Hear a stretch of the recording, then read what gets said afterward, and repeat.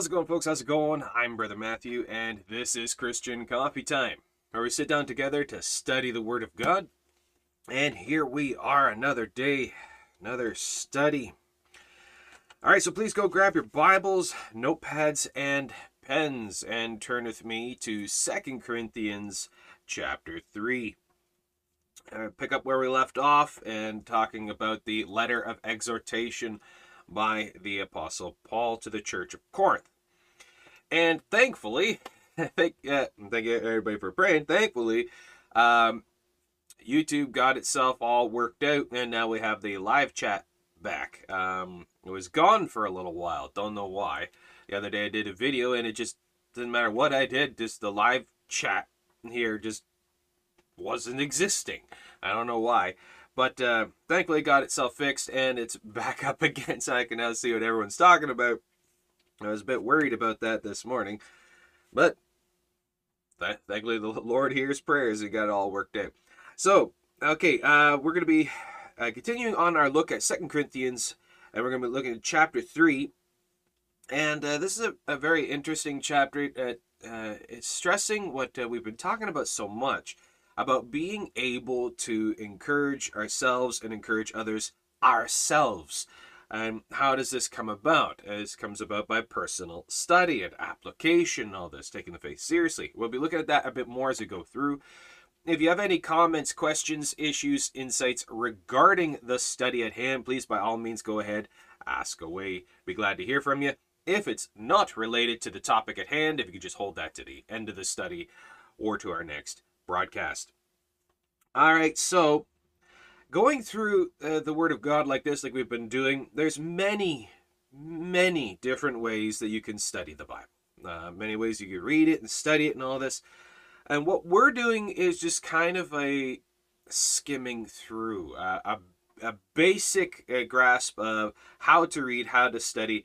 What we're doing is using the Berean method. The Berean method, based off Acts 17:11, where they read it, they receive it, now they search it and study it. And we're looking at how do you pair Scripture with Scripture? How do you understand the context? So we're looking at the basics of reading, the basics of studying. We're not going into super deep dives into deeper theology, like spending a week on one verse kind of thing.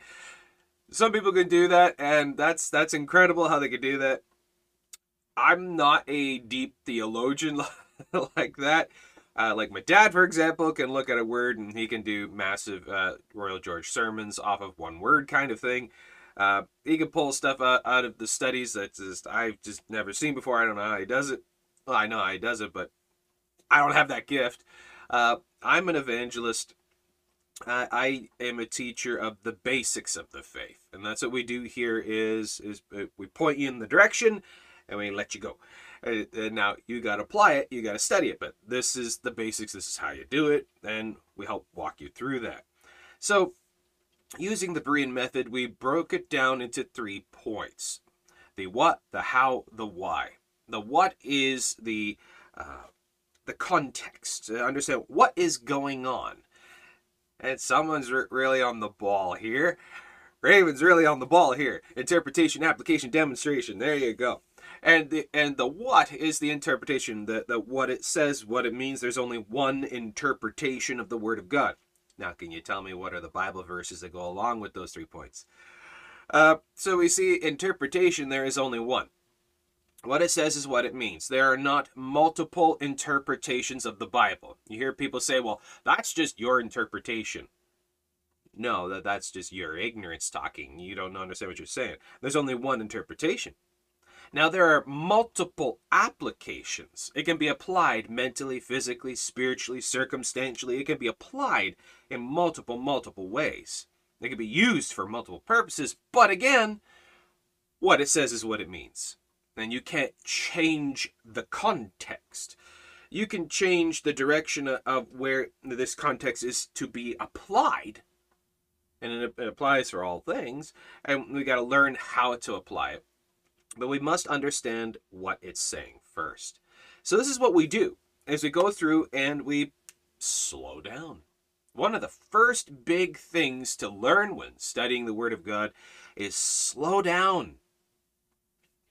Slow down, read slower, pay attention to each individual word. Acknowledge the words of what's being said, how it's being said. Now, we've gone through this and we point out, okay, no, why did he use this word? Why did they say it that way, this way? Then we take a look at that and we see it actually has a great point, great meaning as to why they use these specific words. Pay attention to the sentence structure, the grammar, the punctuation, the way the verses are punctuated, stressing certain points. It's very, very important. You can miss all of that by speed reading through or just grazing through.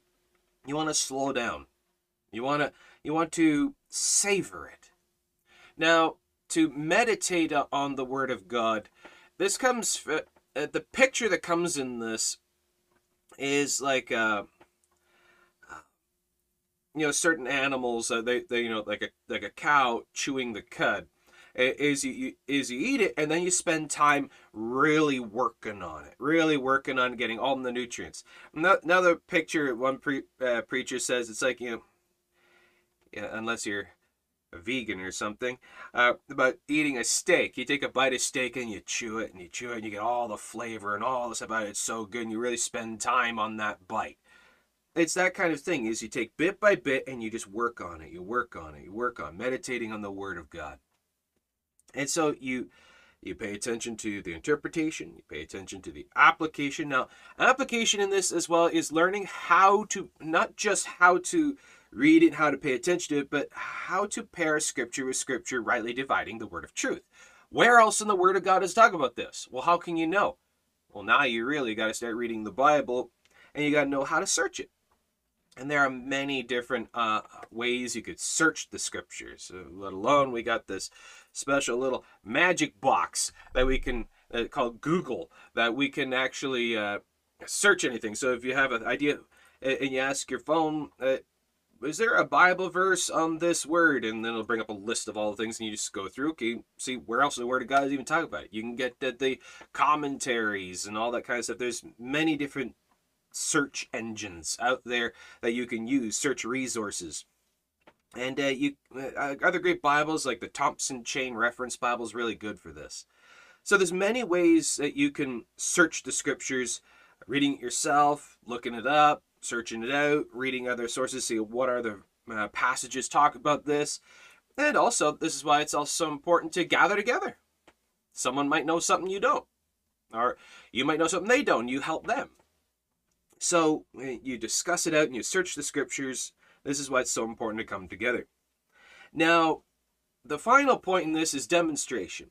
Now, you read it, getting an idea of what's going on, the proper context and interpretation. Then you see the working at it, the how, now getting all studied out and learned and all this for the purpose of application, self-application. To apply it to yourself, to now go live it, speak it, think it, do it. This is so important to know is exactly how to read the Bible and study the direct interpretation. Now, application is applying it to yourself can only come by proper study, memorization, and taking it seriously.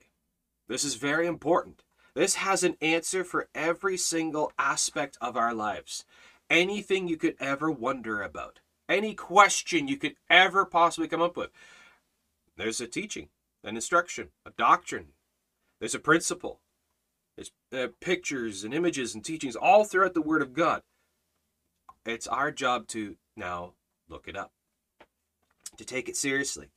We don't need to go to the wisdom and the philosophies of man. We can go to the direct doctrine of God, the wisdom of God. Now, this, as we see in 2 Corinthians chapter 3, verse 1, do we begin again to commend ourselves, or need we, as some others, epistles of commendation to you, or letters of commendation from you? Look what he says. To commend, to exhort, to teach, to instruct, to encourage. Do we... Can we encourage ourselves to keep going? Like if suddenly the was to ban the Bible, and churches are shut down, you can't go to church, You can't really seek out the brethren anymore. Are you able to continue on in the faith? What would happen? What would happen if the Christian channels all got shut down, and there was nowhere to go anymore? What would you do? Would you be able to continue on in the faith? Would you be able to commend yourself through the Word of God? Would you be able to exhort yourself, to keep yourself encouraged to keep on? When you become so dependent on others, that's kind of a problem. That shows your faith is shaky. You see, you should be able to get yourself to a point where you can be an inspiration, encouragement unto others, because you know how to fan the flames of exhortation, fan the flames of encouragement, and to commend yourself to keep going, to encourage yourself in the Lord. Yes, it's very, very important to be able to go gather together, and isolationism is completely anti-Bible, and that you should go seek out the brethren. But I'm talking about when the situations arise, or even just when you're just at home, in between the services kind of thing, in the off day, and you're at home, you're having a bad day. Do you know what to do to overcome these things? Do you know how to commend yourself in the Lord? Or are you so dependent on others? Ask yourself the question. This also, it comes by it's a proof of how you personally take the study of the Scripture seriously. It's a direct reflection of your own devotions, of how you continue on in walking with the Lord. How's your prayer life? How's your study life? How's your scriptural memorization life? How's your evangelism life? So you want to look at your walk with God, how that's flourishing. That could be an answer to some things. So we see commendation, encouragement, the rewards of this, the rewards of the faith. What is it? Joy, peace, strength, provision, encouragement. The joy of the Lord. It comes in all things. As we see, for example, Paul and Silas. Was it Paul and Silas? I think it was Paul and Silas in the dungeon when they were beaten and then chained up and put in the stocks in the deepest cell of the dungeon. They had every reason, every excuse to bellyache about that. I'd probably be pretty upset about that. But you take a look at them, is what they do. They started singing and praising God and talking about the Lord and encouraging each other, and they were shaking the walls with their praises. The garment of praise is given for the spirit of heaviness. So do we begin again to commend ourselves, or need we, as some others, epistles of commendation to you, or letters of commendation from you? So it is important to be able to commend ourselves, to be able to walk ourselves, to be able to be independent, but not completely. Where, like I said, you become an isolationist, like the hermit out in the country refuses to go anywhere else. That's not correct. Yes, you should be able to walk with the Lord yourself and to be able to encourage yourself, but as we see, joining together is to not forsaking the fellowship, the assembling of yourselves together as the manner of some is, but more and more as you see the day approaching. It is important also to gather together to worship Christ as a group, as a church. Church is the gathering together of the saints, and this is a physical, bodily term and context. But you notice the words, or need we. This is need as in, otherwise you wouldn't have it. The need is such a need as otherwise you wouldn't have it. There is a need. I need the gathering. I need the gathering. I need to go and gather with the saints. But it's not the kind of need that otherwise I would have no encouragement. Now, how can we encourage ourselves? What are ways that we could encourage ourselves? You know, I wondered about that for a long time until this is where one of the things that the Lord has helped me in is in public evangelism, street preaching, is it's very encouraging. It is so rewarding and encouraging to go out in public and just hand out a gospel tract. Like yesterday, my wife and I went to town, and she had to go get an MRI, and I'm sitting in the waiting room, and as I'm waiting, I'm just doing some research and just looking stuff up on my phone, and then she finally fishes up and comes to the waiting room, and I gather my stuff up, and I take out a bunch of tracts and a John and Romans, and I set it on the little mini table that was beside my chair. And I sit out there and I spread it out, and I notice at the corner of my eye there's a guy just a couple of feet over here. His head's turned, and he's looking so intently at everything I'm putting on the table. I didn't really talk to him. I just put all the stuff on the table, and I looked over at him, and he kind of glanced at me and then glanced back at the stuff on the table, and he was so just taking in my stuff on the table. And then I grabbed my stuff and we walked out. And I was talking about that.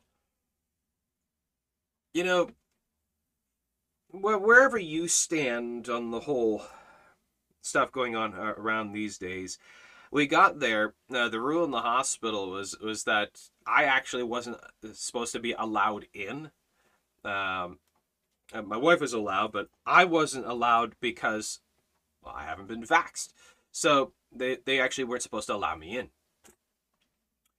And the nurse at the entry there, she's quizzing me and grilling me. She got quite perturbed, and she got quite crusty with me because she asked me if I'd been vaxxed. I said no. She got really upset. Well, you're not allowed in unless you have been. You have to show proof. And I'm like, we parked way down the road and we walked up, and it's quite a distance. So I guess I can't even just wait anywhere here. And she's like humming and hawing. Well, no, you gotta be. She's like, well, I guess I'm not supposed to allow you to do this, but you can go in and wait in the waiting room. Okay. But when you put all of this together, I personally believe that it was the Lord that kind of softened her to it and allowed me in there, so that I could leave the tracks for that guy. And it wasn't until after me and my wife walked out and we were heading home, all of those pieces clued in. That is such an encouragement, even something as simple as that. You see, I didn't have to go with my wife. She could have gone herself. But I went with her, knowing that they probably aren't going to allow me in, but we'll see what happens. And they allowed me in. And I set the tracks down for that guy, and he was so just taken and just staring at this stuff. I personally believe that. Even just laying a track down, it encourages you to see all the pieces together. The Lord brought you here for that purpose, brought you to that spot, this place right here, so you can leave this before someone else. His word will not return void. Ways you can encourage yourself to commend yourself in the faith is to take the faith seriously, to get the word out there, to spend time with the Lord. How's your prayer life? So often we kind of give the fleeting prayers, just the quick prayers. Thank you for this day. Help me with my job this morning. Keep me safe on the road. In Jesus' name, amen. Very simple little prayers. But where's the actual talking and conversation? You ever had the time when you're talking with the Lord and Bible verses just start coming up about something you said, a word you said or a phrase you said, and a Bible verse just pops up? That's the Lord talking to you. He's invested in our conversations. He wants to be a part. There's to talk with the Lord, and now pay attention to references and Bible verses that come up, or even parts of Bible verses that come up about things you're talking to. Promises and the blessings and the things of Scripture, doctrines and teachings and principles of Scripture that pop up. That's the Spirit of God within you, literally talking with you, having a two-way conversation with you. Take a Bible verse, take a passage. Start reading it, start memorizing it, start quoting it. Watch what happens. It encourages the heart. It helps you. It strengthens the faith. Are you so dependent on someone else carrying you, the church carrying you? Or are you able to carry yourself by taking the faith seriously, applying yourself in the faith? See, taking the faith seriously is self-application. We talked about the application of Scripture. Now there's application of self.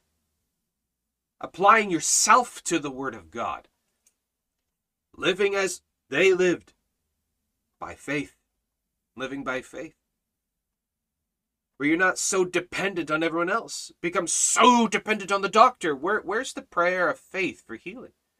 Asking the Lord for direction and guidance and wisdom about your health.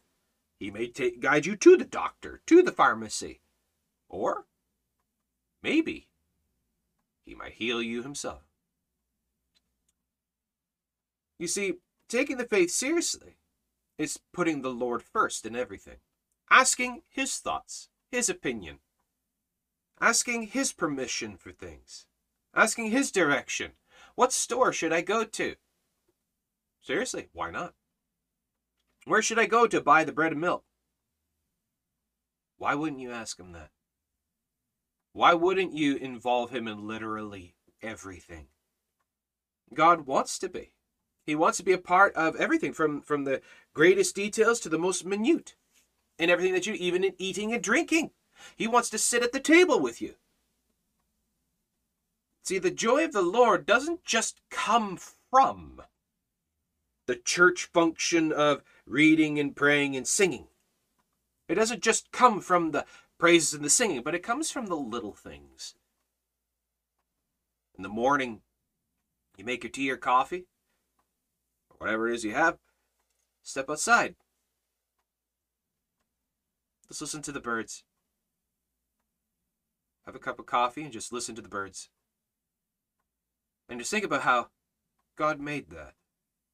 Think about the intricacies of nature, creation. The different kinds of birds, the different colors, how the birds are put together, the different kinds of trees, the grass, the flowers, the smell of nature, the allergies. So think about everything, where all this stuff that God made it all. He made it all. Mindfulness of Christ. Christ mindfulness. Mindfulness of what the Lord has done, what he's put together, what he's capable of, and how he's with us, and just everything, the details of everything. Even the very coffee that you're drinking. He made that. He made up the material that makes up the coffee. He made the coffee beans. He made the water. He made the sugar that you might put too much in. He is the maker of all things. The eyes with which you are seeing the nature, he made. The tongue that's being used to taste the coffee, he made. You see, we're so forgetful. We forget about how involved he is. He is so involved that everything that makes up you and your experiences and senses, he made. Now he just wants to be a part of your enjoyment of his creation. He wants to talk to you. He wants to be a part of your experiences. He wants to be a part of your conversations, of your thoughts. He wants to be a part of your entertainment. Mindfulness of Christ. Now he wants to be a part of you going and telling others about him so that they can experience him themselves. God wants you to go and share with the saints the blessings and the things that have encouraged you this day, this week, that you share with them. He wants to be a part of that where you all are rejoicing about him. This is all about him. Not me, not you. He wants to be a part of our enjoyment of his creation. But then again, not to get so taken up that it's about me and my involvement, my experiences, but it's about him. The experience is the experience of him and his ability. Can we commend ourselves? Do we? Or need we, as some others? Now, it's the same language, you'll notice. When you look in Hebrews, it talks about not forsaking the assembling of yourselves together as the manner of some is. Some forsake it. Well, I don't need church. I do it all myself. Have you ever seen the funny meme, the funny picture shows all the zebra. They're all gathered together in a group there, and one zebra is over here all by itself, running like crazy because there's a lion right on its heels. And the one all by itself says, "I don't need church." That's the one being chased by the lion. So, need in what context?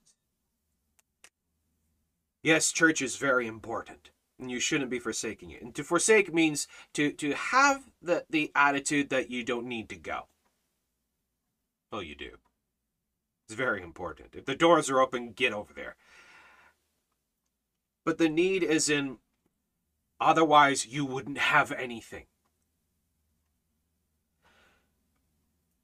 As the manner of some is, forsake the church, and the manner of some is they don't need anyone else. They don't want anyone else. I want the assembling. I want the fellowship. I want the encouragement from others. I want to hear what others have to say about the Lord. I want to see and be a part of the experience of others and their enjoyment of the Lord, what they've learned. And even just to gather together for just godly fellowship. I want that. I need to have that. But then there's the personal level, is what we're talking about here. It's the manner some is, as some others need and depend upon epistles of commendation to you, letters of commendation from you. Verse 2, ye are our epistle written in our hearts. You are my commendation. You are my encouragement. You help me. Yes, I can, by seeking the Lord encourages me to keep going, but it's different. There's something different in the fellowship together of godly sincerity, godly fellowship, godly unity. It's a beautiful thing. As we see when the saints gather together and talk about the Lord and worship the Lord and fellowship with the Lord, ye are our epistle written in our hearts. It's of faith, it's of the heart. Known and read of all men, where other people read this off of us. They see it through us. We are living scriptures. We take the word of God, the Spirit of Christ to others. We witness to them. We speak to them of the Lord. Known and read of all men. This is 1 Peter 3:15. But sanctify the Lord God in your hearts and be ready always to give an answer to those who come and ask you of the hope within you with meekness and fear. Why are they coming to ask you of the hope within you? Because they see something different. They experience something about you. There's something different about you. There's something so different. You're not like everyone else. There's a joy. There's a peace. There's a gladness. There's a strength there that they don't see anywhere else. Ye are known and read by all men. As there's one picture that was put up in one church that we used to go to years ago. My dad was a pastor. They had a plaque up on the wall. I've seen and heard it in other places before, but this church we were at, they had this plaque on the wall.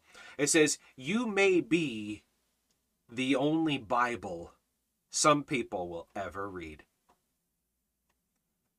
You may be the only Bible some people will ever read. They will never in their life actually pick up a Bible or a tract. They may never ever darken the door of a church. But you are the walking church. You are a walking Bible. You are a walking witness. The Spirit of Christ lives through you, speaks through you. Does he? Do you let him? Do you take the opportunity to seek out opportunities to share Christ, to open those doors of utterance, those opportunities to witness and fellowship, to commend others in the faith and to the faith? You commend the saints in the faith and you commend others to the faith. You bring them to Christ. Verse 3, for as much as ye are manifestly declared to be the epistle of Christ ministered by us, written not with ink, but with the Spirit of the living God, not in tables of stone, but in fleshy tables of the heart.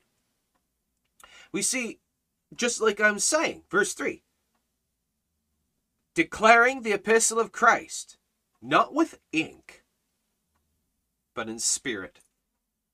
But in spirit. This isn't just a book of words and philosophies and moral platitudes. There's something else to it. There's a spiritual power. It's not just a religion of philosophies and words, this physical law. But there's something else here. There's a power behind it. It's not just standing up and just reading stuff, and it's not just by word only, by letter only, but by spirit. Now, how can we live the faith by spirit? Talk about the faith in spirit. How can we manifest? How do we manifest spirit? By the power. How? Demonstration. Living it. Now look what it says here. Not with ink, but with the Spirit of the living God. God is alive. God is not the God of the dead, but the living. And since God is alive, how can we show it? How can we show his power? Like Todd White by lengthening legs. No. Healings. There are biblical healings, or what he's doing is just stupid. But there is biblical healing, but it's not just miracles. But even in every moment, showing the joy, the power, the truth, the conviction, the sincerity of this. The demonstration of how you can trust the Lord. When you pray, things happen. When you speak the word of God, it convicts of sin, convicts of righteousness, and encourages the saints. When you hand out the tracts, you see the involvement of it, see what happens, and someone sees it and picks it up. You ask of the Lord for direction and wisdom and guidance in all things, and he shows it, and he demonstrates, he answers. By showing the involvement of God by your involvement in the faith. 17 says here, I know a person who says she wouldn't go to church. She doesn't need God because she feels God hasn't helped her with her trouble. I can't get through to her to go to church. What advice can you give me? By this. By being the demonstration of what she's missing. And it's not just the going to church. The answer isn't just going to church. Going to church isn't going to bring the involvement of the Lord upon you. You see, as we see by Psalms 66, verse 18, if we hide iniquity in our heart, the Lord will not hear us. The Lord doesn't reward rebellion and sin. Just by what you said, it sounds like she has a bad attitude towards God. God's not going to answer that. Like, what kind of parent rewards a spoiled, rotten, rebellious brat? That doesn't do as they're told, is arrogant and obstinate towards the parent, thinks that the parent should reward them for everything, and that they can kind of command the parent. What kind of parent is going to reward that kind of behavior? What kind of God would reward that? If she has no repentance, she has no remorse, she has no willingness to want to seek the face of God, what makes you think that God is going to reward that? He's going to answer that. But rather, by this, you can, we can't preach conviction, but we can demonstrate it. We can demonstrate it by the conviction in ourselves. As they see the evidence of the Lord in your life, that'll draw them to come to you and ask you about this. What can they do about this? How come they can't have that? Well, what can they do to get what you have? That's the whole point of 1 Peter 3:15. And this is exactly verse 3. Verse 3. 2 Peter chapter 3, verse 3. For as much as ye are manifesting. Look at this. Look at this. For as much as ye are manifestly declared to be the epistle of Christ. We are the epistle of Christ. How? Not a book. But how? How does this work? By Christ through us. I'm born again saved. Well, how do you know? Because I talk with him every day. Because I notice, I feel, I see, I know the difference that it has made on me. I see the promises of God, and they're evidently proven every day. He doesn't abandon me. He's always there. No matter how many times I fall flat on my face, he's always there. He hears my prayers. He answers my prayers. Who is answering my prayers? Who? Who's answering my prayers? Directly, specifically answering my prayers. Who's responding when I call upon the Lord in the name of my Lord God, Jesus Christ, and I plead his mercy and I beg his ear? Who is talking to me? The verses that come up and the answers to my questions being answered immediately. Who is that? And I pick up the word of God and ask the Lord, Lord, where should I read? And he puts a Bible verse, the Bible reference in my mind. I turn my Bible and it's exactly what I was just talking to the Lord about. How is this happening? I pray for opportunities to witness, to share the gospel, and immediately doors of utterances are opened, and there's people I can witness to, hand out gospel tracts, and share the truth with. Who is this? There's so many proofs and evidences of the faith. And I know I'm saved as well because I know my sins are forgiven. The heaviness and the guilt is gone. That weight of condemnation is gone. There's a peace. There's a joy. There's a soundness of mind. There's the oil of gladness. Because when I call upon the Lord and ask him to forgive me, the peace and the gladness that is upon me, it goes beyond words. It's a knowing. I know in whom I have believed, and I am persuaded that he is able to keep that which I've committed to him against that day. He holds my soul in his hand, and he will never let go. We are declared to be the epistle of Christ, ministered by us, written not with ink. It's not just by letter of word, but with the Spirit of the living God. Our Lord Jesus, the Spirit of Christ that lives in the heart of every believer. Ephesians 3:17, Ephesians 1:13, Ephesians 4:30, John 14:15-16. The Holy Spirit, the Comforter, the Holy Ghost, the Spirit of Christ that lives in us, speaks to us, teaches us, convicts us, helps us, guides us, instructs us in all things, teaches us how to pray. And it's evident that in every day, in every moment, it's evident that the Spirit of God, the Spirit of Christ within us, the Spirit of the living God within us, holds us up, keeps us going. We need never fear because God is with me. The God of Abraham, Isaac, and Jacob, the God of Moses and Elijah and Samuel, the God of Peter, James, and John, the God of Mary and Martha, Deborah, and all the others, the God of the Bible, Jehovah God, the great I am, the everlasting Father, Almighty God, the always existing one, is existing in me. Because I have believed on his Son. Because I have believed on the Lord Jesus Christ. Because I have believed his word. He seals me. He forgives me. He saves me. He holds me despite myself.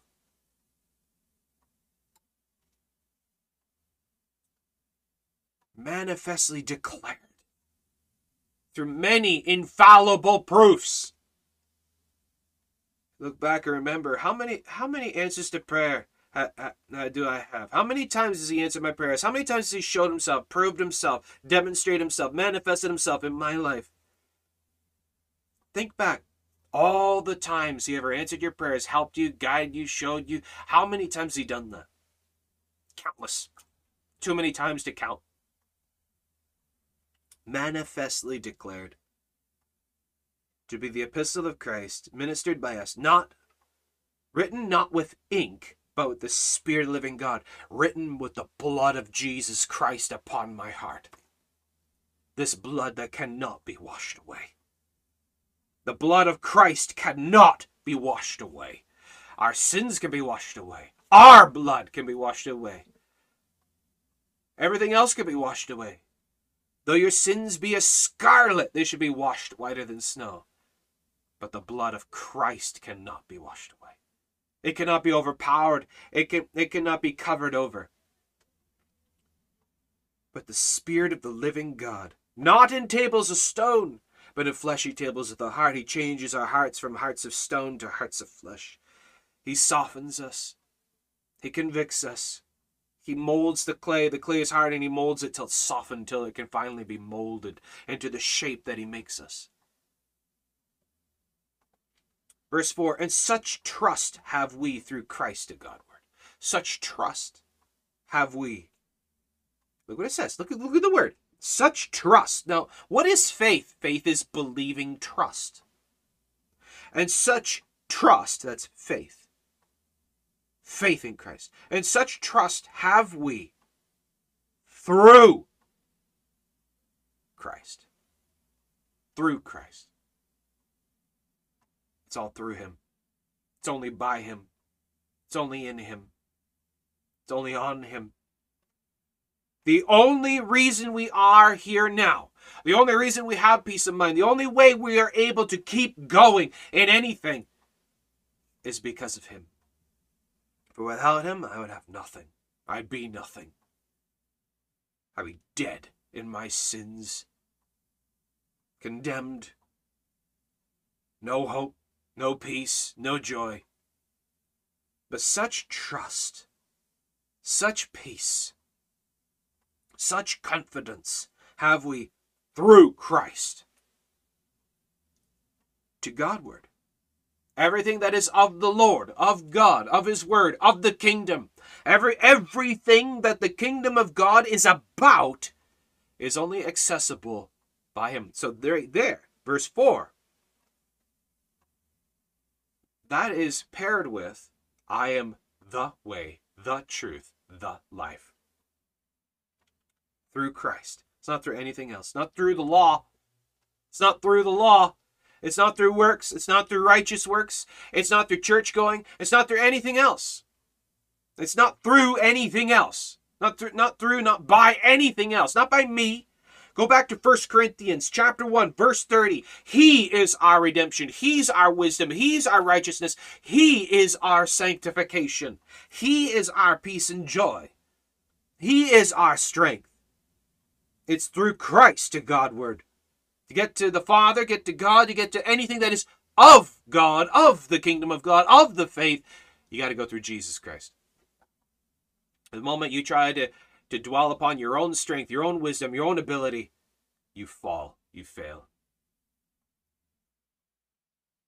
Look what he says, verse 5. Not that we are sufficient of ourselves. I have no self-sufficiency, but rather it's of him. I can't keep myself going, but rather how I keep going is through him, through my relationship with him, my personal relationship with him. I am not my own strength. He is my strength. I am not my own encouragement. He's my encouragement. So I learn to depend on him personally, my personal relationship with Jesus Christ, my personal relationship with God. In prayer and devotion and study and all of this, he helps me. He keeps me going. Not that we are sufficient of ourselves to think anything as of ourselves, but our sufficiency is of God. All that makes us sufficient. I'm not self-sufficient. I'm Christ-sufficient. Because my sufficiency is of Christ. None of us should be self-sufficient. Because I am not my own sufficiency. Look what it says here. Christ is our sufficiency. Not that we are sufficient of ourselves to think anything as of ourselves, but our sufficiency is of God. Of God. It's of him. Not Mary, not angels, not dead saints, not beads and robes and hats and stained glass and buildings and rituals, any of that kind of stuff. But of a person. It's of a person. It's a person. It's person-to-person relationship. Building relationship. Maintaining that relationship. How well do you think your relationship would last? Let's say you're married. How well do you think that relationship would go if you hardly ever talked to each other? You hardly ever did anything with each other. Hardly ever spent time with each other. How well do you think that relationship would go? How long do you think that relationship would last? We wouldn't really dream of doing that with our best friends or with our loved ones or our husbands or wives, but we do that with God all the time. Sometimes even unknowingly. We just ignore him, hardly talk to him, for days sometimes. Why? Prioritization. There's other answers to that too, where the flesh just doesn't want to, and the devils will try to distract you, and the world will try to hinder you, and there's millions and millions and millions of excuses and all of that. But there should be a determined mindfulness. And we develop this determined mindfulness by deliberately, mindfully, consciously choosing to involve him in everything. Why would you not want to? One person the other week commented, well, if I was to read the Bible all the time, that'd just be boring. Well, that kind of shows how you see God. That kind of shows how you view the faith. This isn't boring at all. It isn't boring at all. If you think that this is boring, you don't know Jesus very well. You don't spend enough time with him to develop a relationship with him. He's not your friend yet. He's not your father yet. He's not your best friend. He's not your all encouragement, your all hope, all peace yet. You don't understand that yet. Such trust, such faith. For without him, I could do nothing. Like the hymn. Without him, I could do nothing. Without him, I'd surely fail. Without him, life would be hopeless, like a ship without a sail. Not that we are sufficient of ourselves to think anything as of ourselves, but our sufficiency is of God, who also hath made us able ministers of the New Testament, which we all are. We are all ministers, ministering that Spirit of Christ to all people.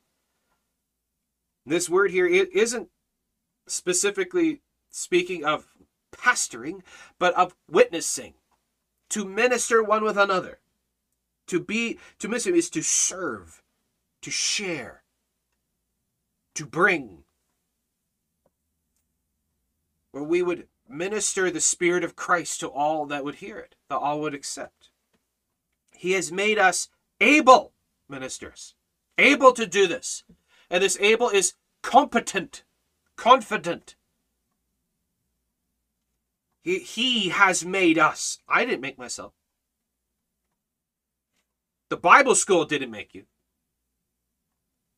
Your ability to retain information isn't what made you.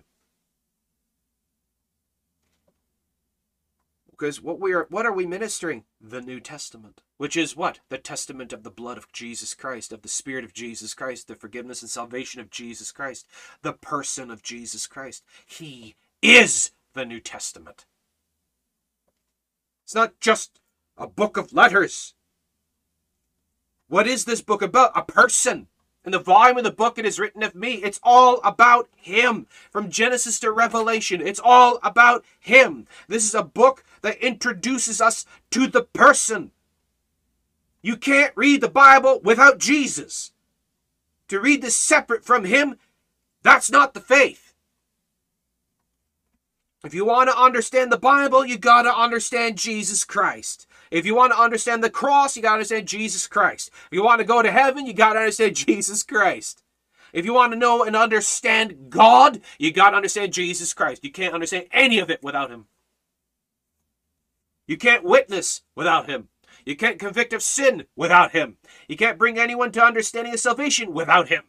You can't help anyone even grasp the idea of God without him. For he is the sufficiency of all things. He has made us. He's made us physically. He's made us spiritually. And he makes us his witness. We are the town criers, who also hath made us able ministers of the New Testament. He took unlearned, ignorant fishermen and made them wiser stronger, more competent, more confident, more capable than even the Pharisees and Sadducees. He made them wiser. He made them more able, more learned than even the Pharisees and Sadducees. How? Because they spent time with Jesus Christ. They sat at his feet day after day. They walked with him mile after mile. They lived with him second after second. They lived in Christ. They dwelt in Christ. Christ made them able. They are able to go because of Jesus Christ. They're able to witness. They're able to minister because of Jesus Christ. You are only able to do what you do because Jesus Christ allows you to do it. Are you even aware of that? Do you acknowledge that? Think about that. He has made us able ministers of the New Testament, not of the letter, not just of word only, not just of letter, and not about the letter of the law, but of the Spirit of Jesus Christ. Not of the letter, but of the Spirit. For the letter killeth, but the Spirit giveth life. The law is a curse unto death, but grace and truth came by Jesus Christ. The law is destruction. It shows you how you're sinful and how you're incapable, how you can't do it. But the Spirit of Christ makes you able, regenerates you, changes you, saves you. We're under grace, not law. It's not just about law. It's not just about religion. It's not just about the letter, but it's about the person of Jesus Christ, who hath made us able ministers. The Spirit giveth life. Do you show and demonstrate the life of Jesus Christ through you? Can people see the life of Jesus Christ through you? Do they see the joy? Do they see the peace? Can you demonstrate it? How can I demonstrate it? How much time do you spend with him? How much time do you spend with him? Because as we see in verse 7, but if the ministration of death, of the law, written and engraven in stone, was glorious, so that the children of Israel could not steadfastly behold the face of Moses for the glory of his countenance, which glory was to be done away. You know the story when Moses went up to Sinai, spoke with God, and he was in the presence of God. A time that he came back and his face was literally shining and glowing because he's in the presence of God. And the people are so fearful of this, he had to put a veil over his face to kind of dim it so that they weren't afraid to be in his presence. And that was Moses going up to get the law. How much more of spending time with Jesus does your spirit shine?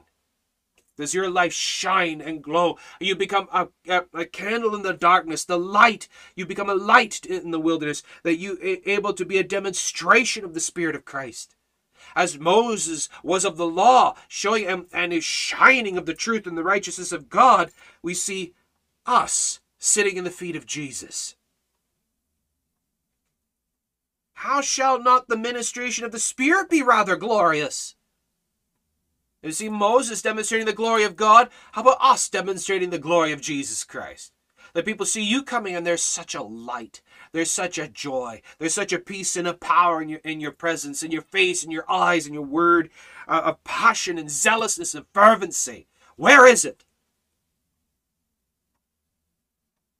How shall not the ministration of the Spirit be rather glorious? For if the ministration of condemnation be glory, much more doth the ministration of righteousness exceed in glory. For the law truly is a glory of God, showing his perfection, and how we can't attain to that. I can't achieve that. But it speaks of him, how glorious and righteous and capable he is. I am not able, but he makes me able through Jesus Christ, because it's not of me. It's imputed righteousness when I have none, because the law shows I have none, but he imputes his righteousness. And now his righteousness, his glory shines through me. He makes me able because it's him. I'm alive because of him. I am dead to self, but he lives through me.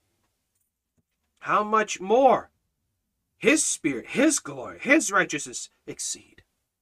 Verse 10, for even that which was made glorious had no glory in this respect, by reason of the glory that excelleth. As we see by the law, what the law is given for, as the Lord is given for, by reason of the glory that excelleth. What excels? The righteousness of God. Not the obedience of letter, but the righteousness of God. Because it's not my obedience of law, it's not my doing, it's not my achieving, it's not my striving, but rather my believing in a person. Believing that Jesus Christ is able. It's not because they did anything that merited the parting of the sea, but because they stood still and believed, and God did it. He's able to make the way. He is the way, the truth, and the life. He's the light and the glory, the bread, the water, the life, the light.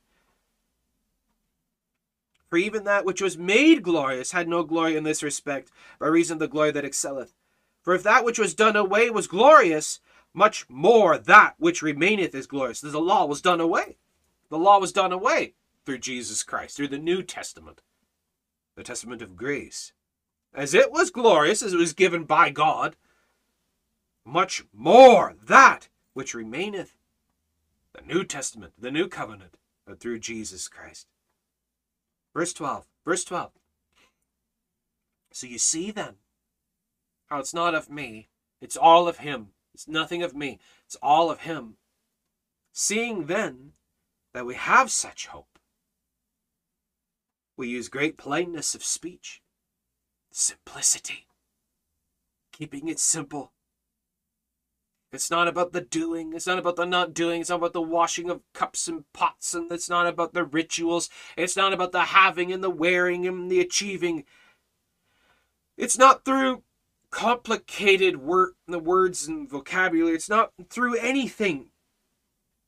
It can be said so simply that a child can understand it. It can be used so plainly, so clearly, so simply, because it's a person. It's not some great, huge mystery that you got to slave at, work at, to try to understand. You can understand him so easily by just looking at him. Look at him. Listen to him. Listen to his words. Pay attention to what he's doing. Pay attention to what he's saying. Sit down, shut up, just listen to him. Such plainness of speech. Because I'm not the one that has to convince you. One simple, believe on the Lord Jesus Christ and thou shalt be saved. That's simple. One name. One work. One cross. One faith. One spirit. One hope. One glory. We use great plainness of speech. I don't have to try to impress you. It's not about impressing. I don't have to try to convict you. I'm not the convictor. It's not about me. I cease to exist. Christ lives through me. It's about him. How can I demonstrate Jesus Christ to you? Well, first, has Christ demonstrated himself to me? Because how can I demonstrate something that I might not have? Well, examine yourself to see if you're in the faith. Are you in the faith? What is the faith? You look at the person of Jesus Christ. Have you introduced yourself to him first? Now, how can you introduce him to others? How do you introduce your friend? You're walking with your friend and you come across someone else and you introduce your friend to them. How do you introduce another person to another person? It's the same thing. Are you ashamed to introduce a friend to another friend? Would you be ashamed of Jesus Christ introducing him to others? Only the sin of the flesh, only the devils, only the sinful world would hate that and try to oppose that. We use great plainness of speech, such simplicity. It's not about religiosity and rituals and traditions. It's not about all of that. Whether it be walking the dusty road in the grassy field in a boat in the water. It doesn't matter where it is, mountaintop or valley. It doesn't matter where it is, what's going on. It doesn't matter what you're wearing, doesn't matter what you're doing. It matters about if you're sitting at the feet of the Lord God Jesus Christ. It's about if you're listening to him, paying attention to him, learning of him, walking in him, speaking in him, thinking in him, and repenting in his name, and walking in him in righteousness and holiness. It's about him. It's all about him. Plainly, simply, clearly. Simply. Plainness of speech. The word of God is so plain and clear. We don't complicate it.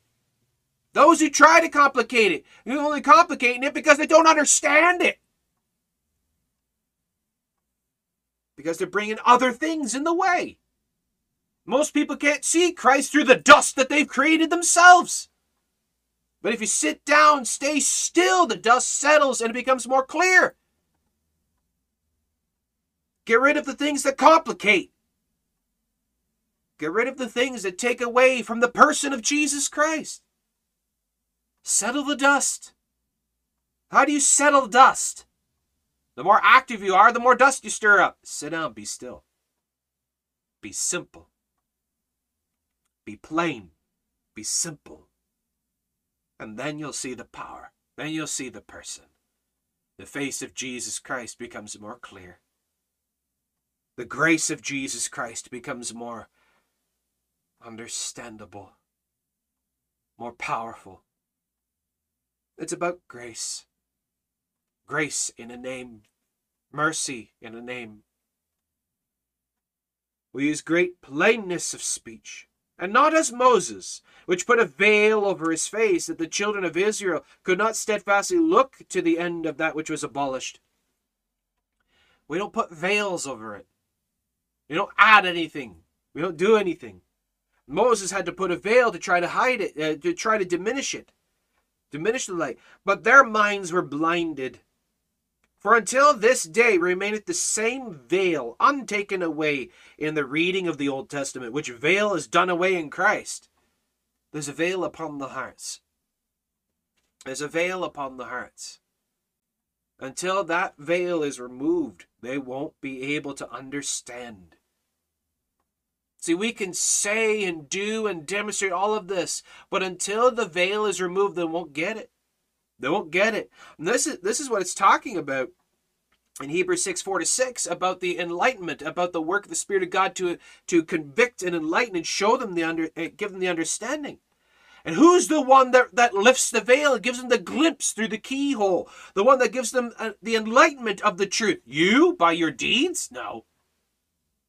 But what is it by your deeds? Your deeds and the works of that which draws them, so that the Spirit of God can lift the veil. I'm not the one that convicts. I don't touch the veil. But even unto this day, when Moses is read, the veil is upon their heart. When the law is read, that which will help them see and understand their sin. Nevertheless, when the veil, when the it is the heart. Nevertheless, when the heart, shall turn to the Lord, the veil shall be taken away. It's only when individuals stop fighting, when they soften their heart to the truth, when they pause for a second and they listen. All those who seek me shall find me. People are walking veiled everywhere. They have no understanding. But it's only when they stop fighting, they stand still for a moment for the dust to settle. It's only when they start seeking the face of God, when they allow themselves to listen. The Spirit of God comes, lifts the veil, and says, here I am. And it's on them now. Are they going to bat away the hand of God and put the veil back? Or are they going to kiss the face of God? Or are they going to believe on the Lord Jesus Christ? The veil is upon the heart. It's on the heart, not the hands. It's on the eyes of what they are allowing themselves to see. The veil is upon their heart. Nevertheless, when the heart shall turn to the Lord, turns to the Lord, the veil is removed. The veil is only removed when they turn to the Lord. Now the Lord is that Spirit. What Spirit? What does he mean? Is that with that Spirit? What Spirit? Verse 6, who also made us able ministers by the New Testament, not of the letter, but of the Spirit, for the letter killeth, but the Spirit giveth life. Able ministers of the Spirit. Ministers of Spirit. Not ministers of flesh. Works. Not ministers of works. Ministers of Spirit, not righteous works. Ministers of Spirit, not law-keeping. Ministers of Spirit, not religiosity. Ministers of Spirit, not water baptism. Ministers of Spirit, not orthodoxy. Ministers of Spirit, not any other name that is named. For there's only one name under heaven given among men whereby we must be saved, and that's the name of Jesus Christ. It's of the Spirit of Christ. It's all of Spirit. We manifest Spirit, not physical works. This is what Jesus corrected the Pharisees about and condemned them about. It's not about the washing of cups and pots, not about the maintaining and observances of rituals. It's not about the works and the righteous works and law-keeping and the deeds. It's about the Spirit of His dear Son. How do we minister and demonstrate the Spirit of Jesus Christ? How do we commend ourselves?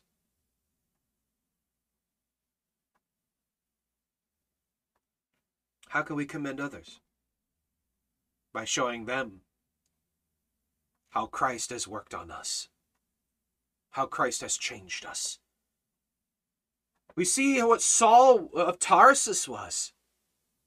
We see the Apostle Paul and how Paul demonstrates through conviction, doctrine, truth, prayer, faith, walking in Christ day after day.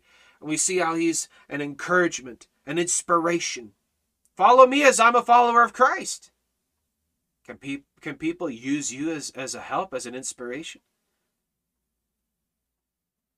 Of faith, not of deed, of faith. Believing faith. Believing faith. Now the Lord is that Spirit. The Spirit that we manifest. The Spirit that we are ministers of. The Spirit that we share and demonstrate. The Spirit that lives in the heart of every believer. Now the Lord is that Spirit. And where the Spirit of the Lord is, there is liberty. Freedom. Freedom. We're no longer under the law, but under grace. Freedom and liberty. Truth. Justice. Conviction. Faith. Redemption. And where the Spirit of the Lord is, there is liberty. A desire to follow Him in all things. To follow the commandments and the truths of the Lord, of His Word. To set aside my desires, to take up His in all things.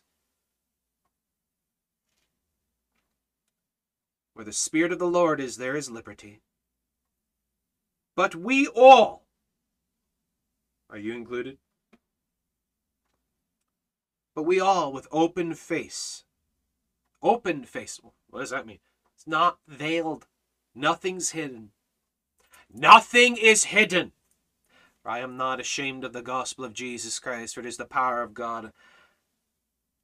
The power of God. Unashamedness. Not veiled. Not hidden. Not reduced. But all with open face, unashamedness, and beholding, as in a glass, it's like a mirror, the glory of the Lord. Can you see the joy in your own face? Can you see the joy in your own face? That the glistening of the happy eyes, of the look of peace and joy? What do you see? What do you see? When you lead someone to the Lord, the look of joy on their face. When you talk of Jesus Christ to the saints, the joy that comes across the face, it is seen. It is evident. There's a light glowing. When you gather the saints at church and you're singing the praises of God, look around. Look around. Listen to the voices. Look at the behavior. Listen to the passion. It is evidently seen. But we all, with open face beholding, as in a glass, the glory of the Lord, are changed into the same image from glory to glory. We are changed into the glory of his dear Son. We are demonstrators of the glory of his dear Son. We carry with us the fire of God. Change into the same image from glory to glory, even as by the Spirit of the Lord. By the Spirit of the Lord. Not because of something you've done to earn it. Not because of something you are trying to maintain to keep. Not because of something you are trying to self-atone. But because he gave by grace. It's him. He gave it. He made it. He's the one that keeps it up. It's all of him. His sufficiency. Not self-sufficiency. This in and of itself right here completely, utterly refutes works-based salvation. It refutes the works-based religionists. Because the works-based, they're teaching self-sufficiency. The Catholic, the Orthodox, all of the Seventh-day Adventists, and all those others that are focusing on law and works and righteous works and earning and self-attaining and atoning, they don't get this. They have no peace.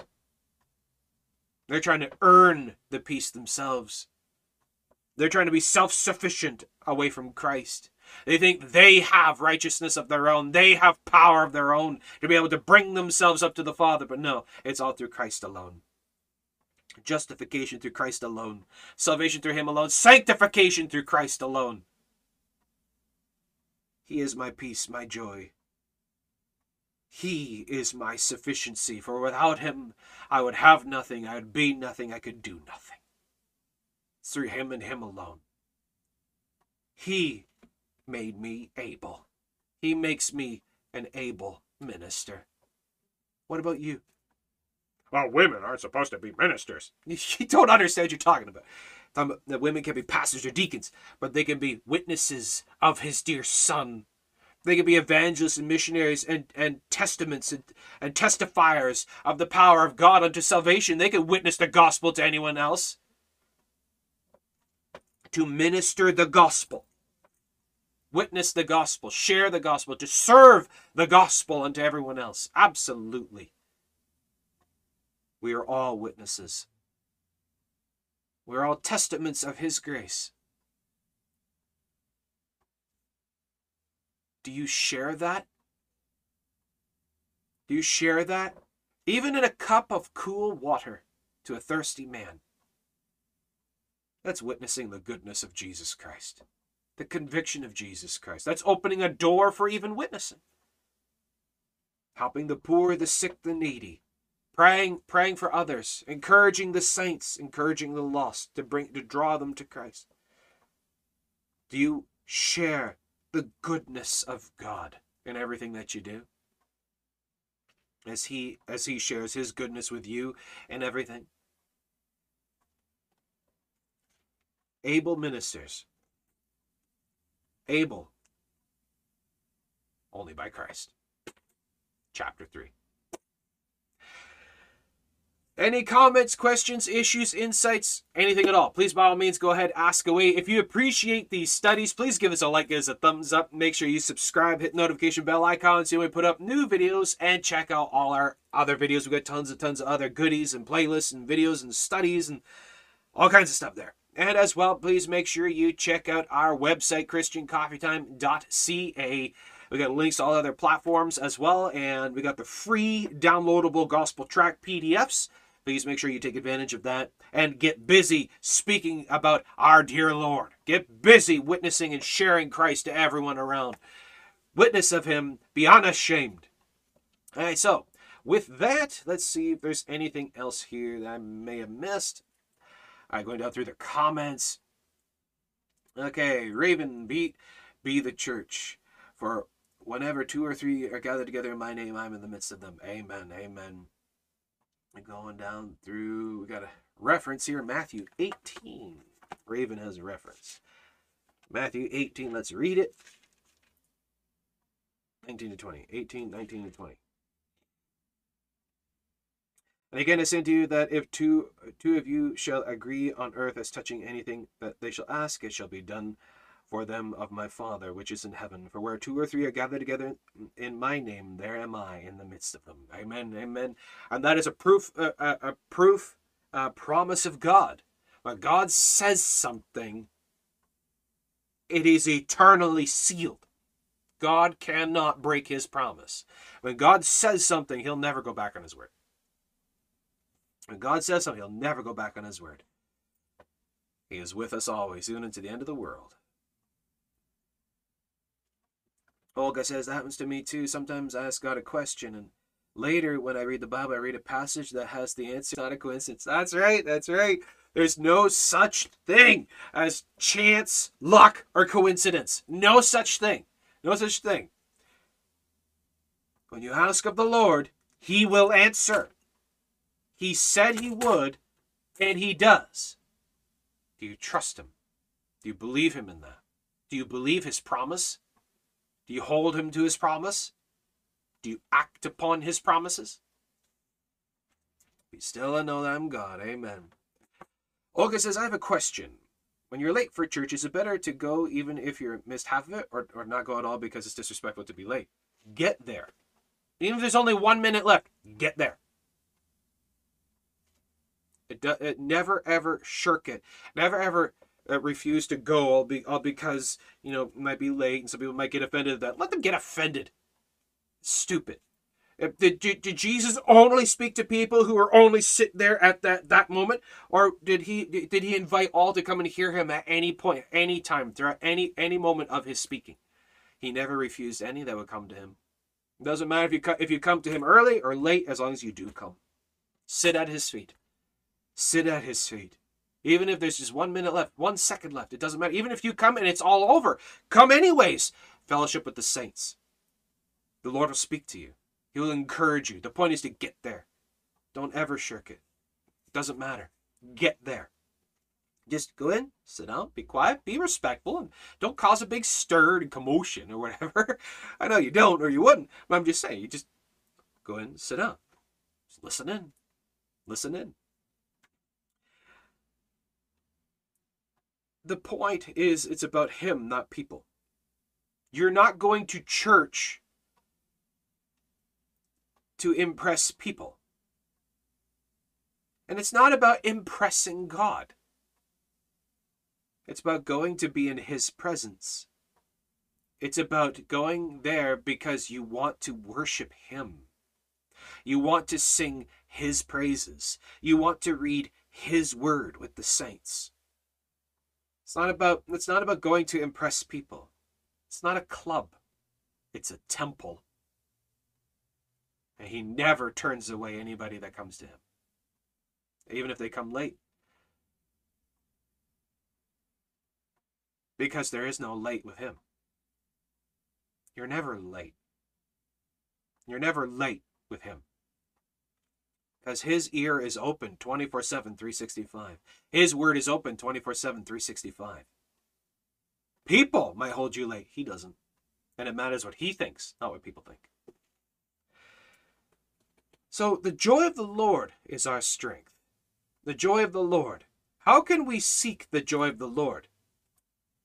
By being joyful in him. By being excited about him. That when he walks in the room, your face would brighten up. When you hear the sound of his voice, it makes your heart skip. That when he works, it grabs your full attention. You're eager to be near him, of him, through him. That the faith excites you. Does the faith excite you? If the faith doesn't excite you, then how can you demonstrate his joy? Give that some thought.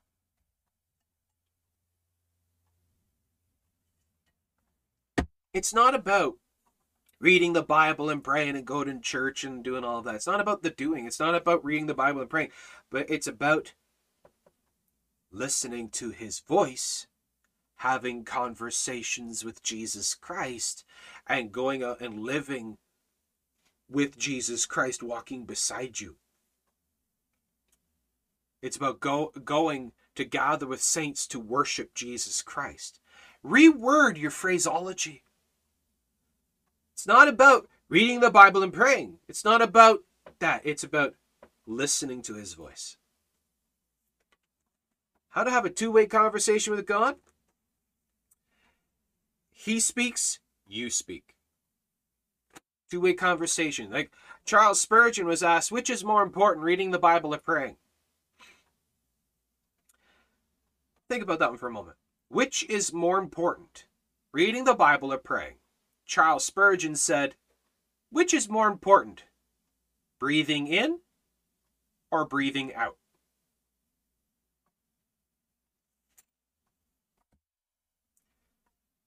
Exactly.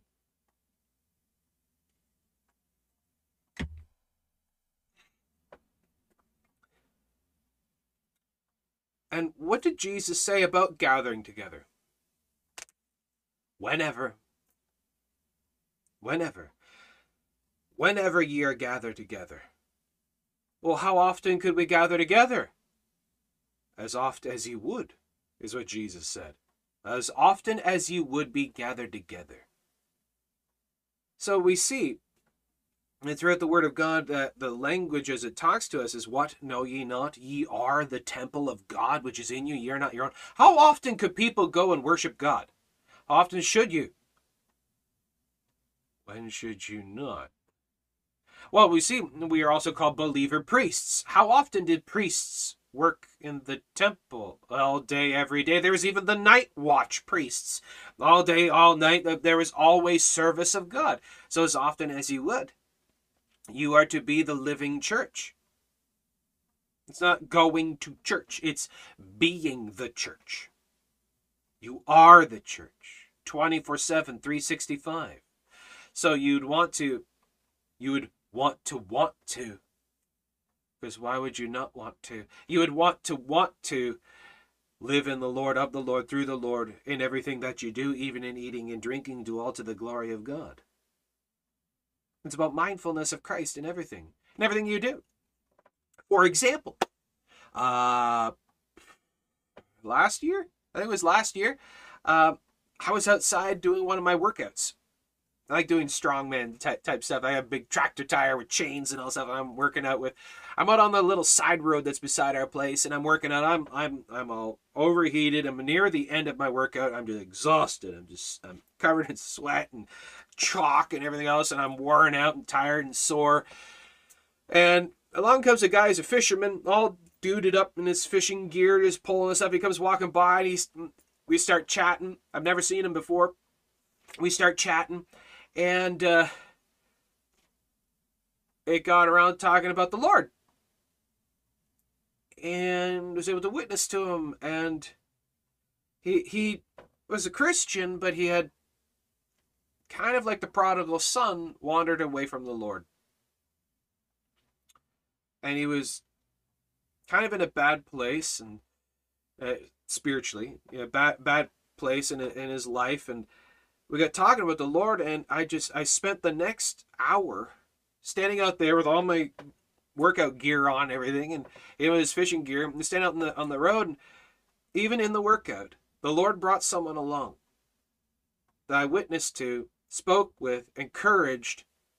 He got himself right with the Lord. Even in a workout, the Lord is with you. Even in a workout, He's with you.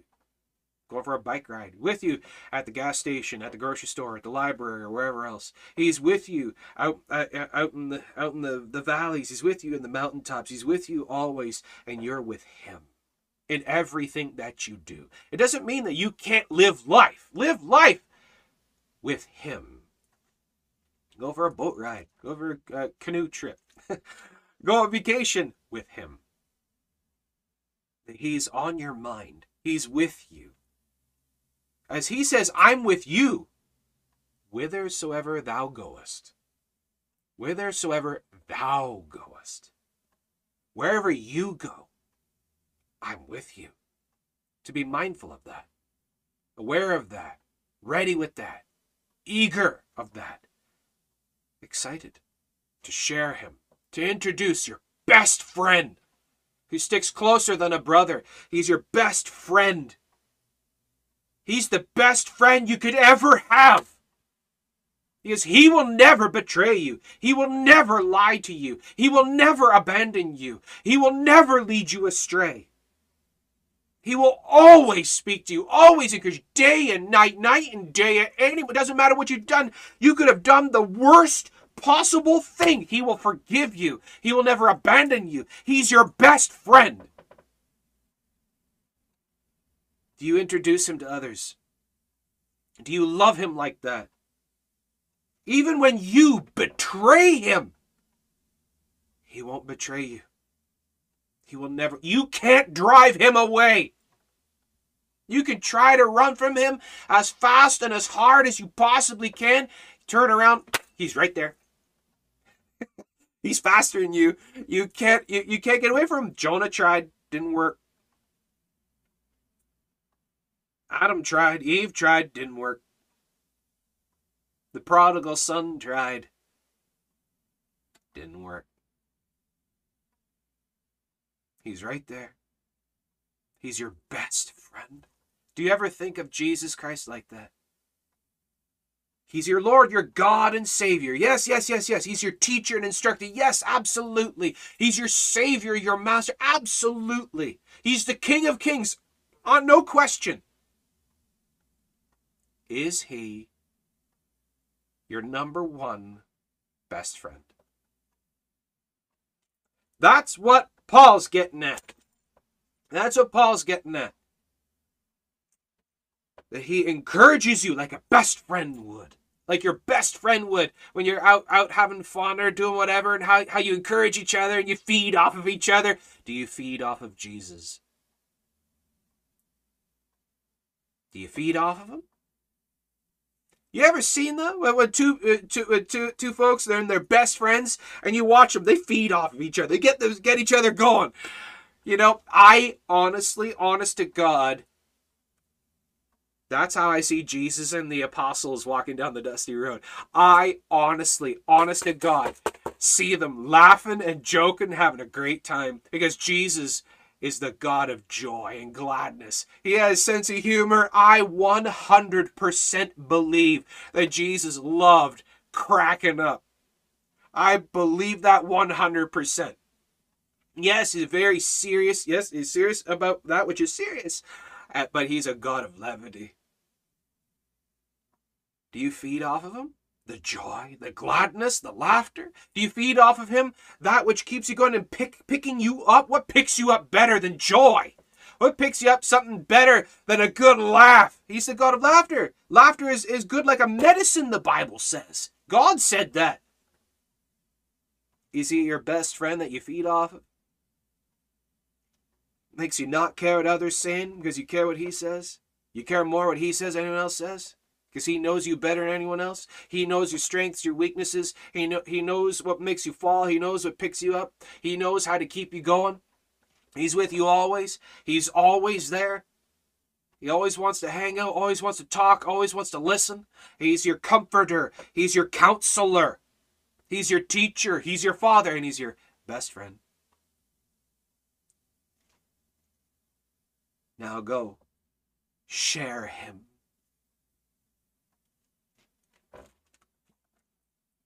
There you go. So with that, I hope this has been a help and a comfort and encouragement to you. Please make sure you rewatch this, share this around, and of course, absolutely, please give us a like, us a thumbs up. Leave a comment. Leave a comment about the joy of the Lord. Leave a comment about how the Lord helps you, something that the Lord has done for you, or even just to say amen. Just to let people know. Let people know God is in you of a truth. Demonstrate it, live it, speak it. Get it out there. With that, we'll wrap that up there. Thank you so much for joining in. God bless you. God bless all those who love our Lord God, Jesus Christ, our best friend, our Lord God, Jesus Christ. God bless all those who love his holy word. Hope to see you again, folks. And as always, if I don't see you again, I'll see you in the sky. God bless.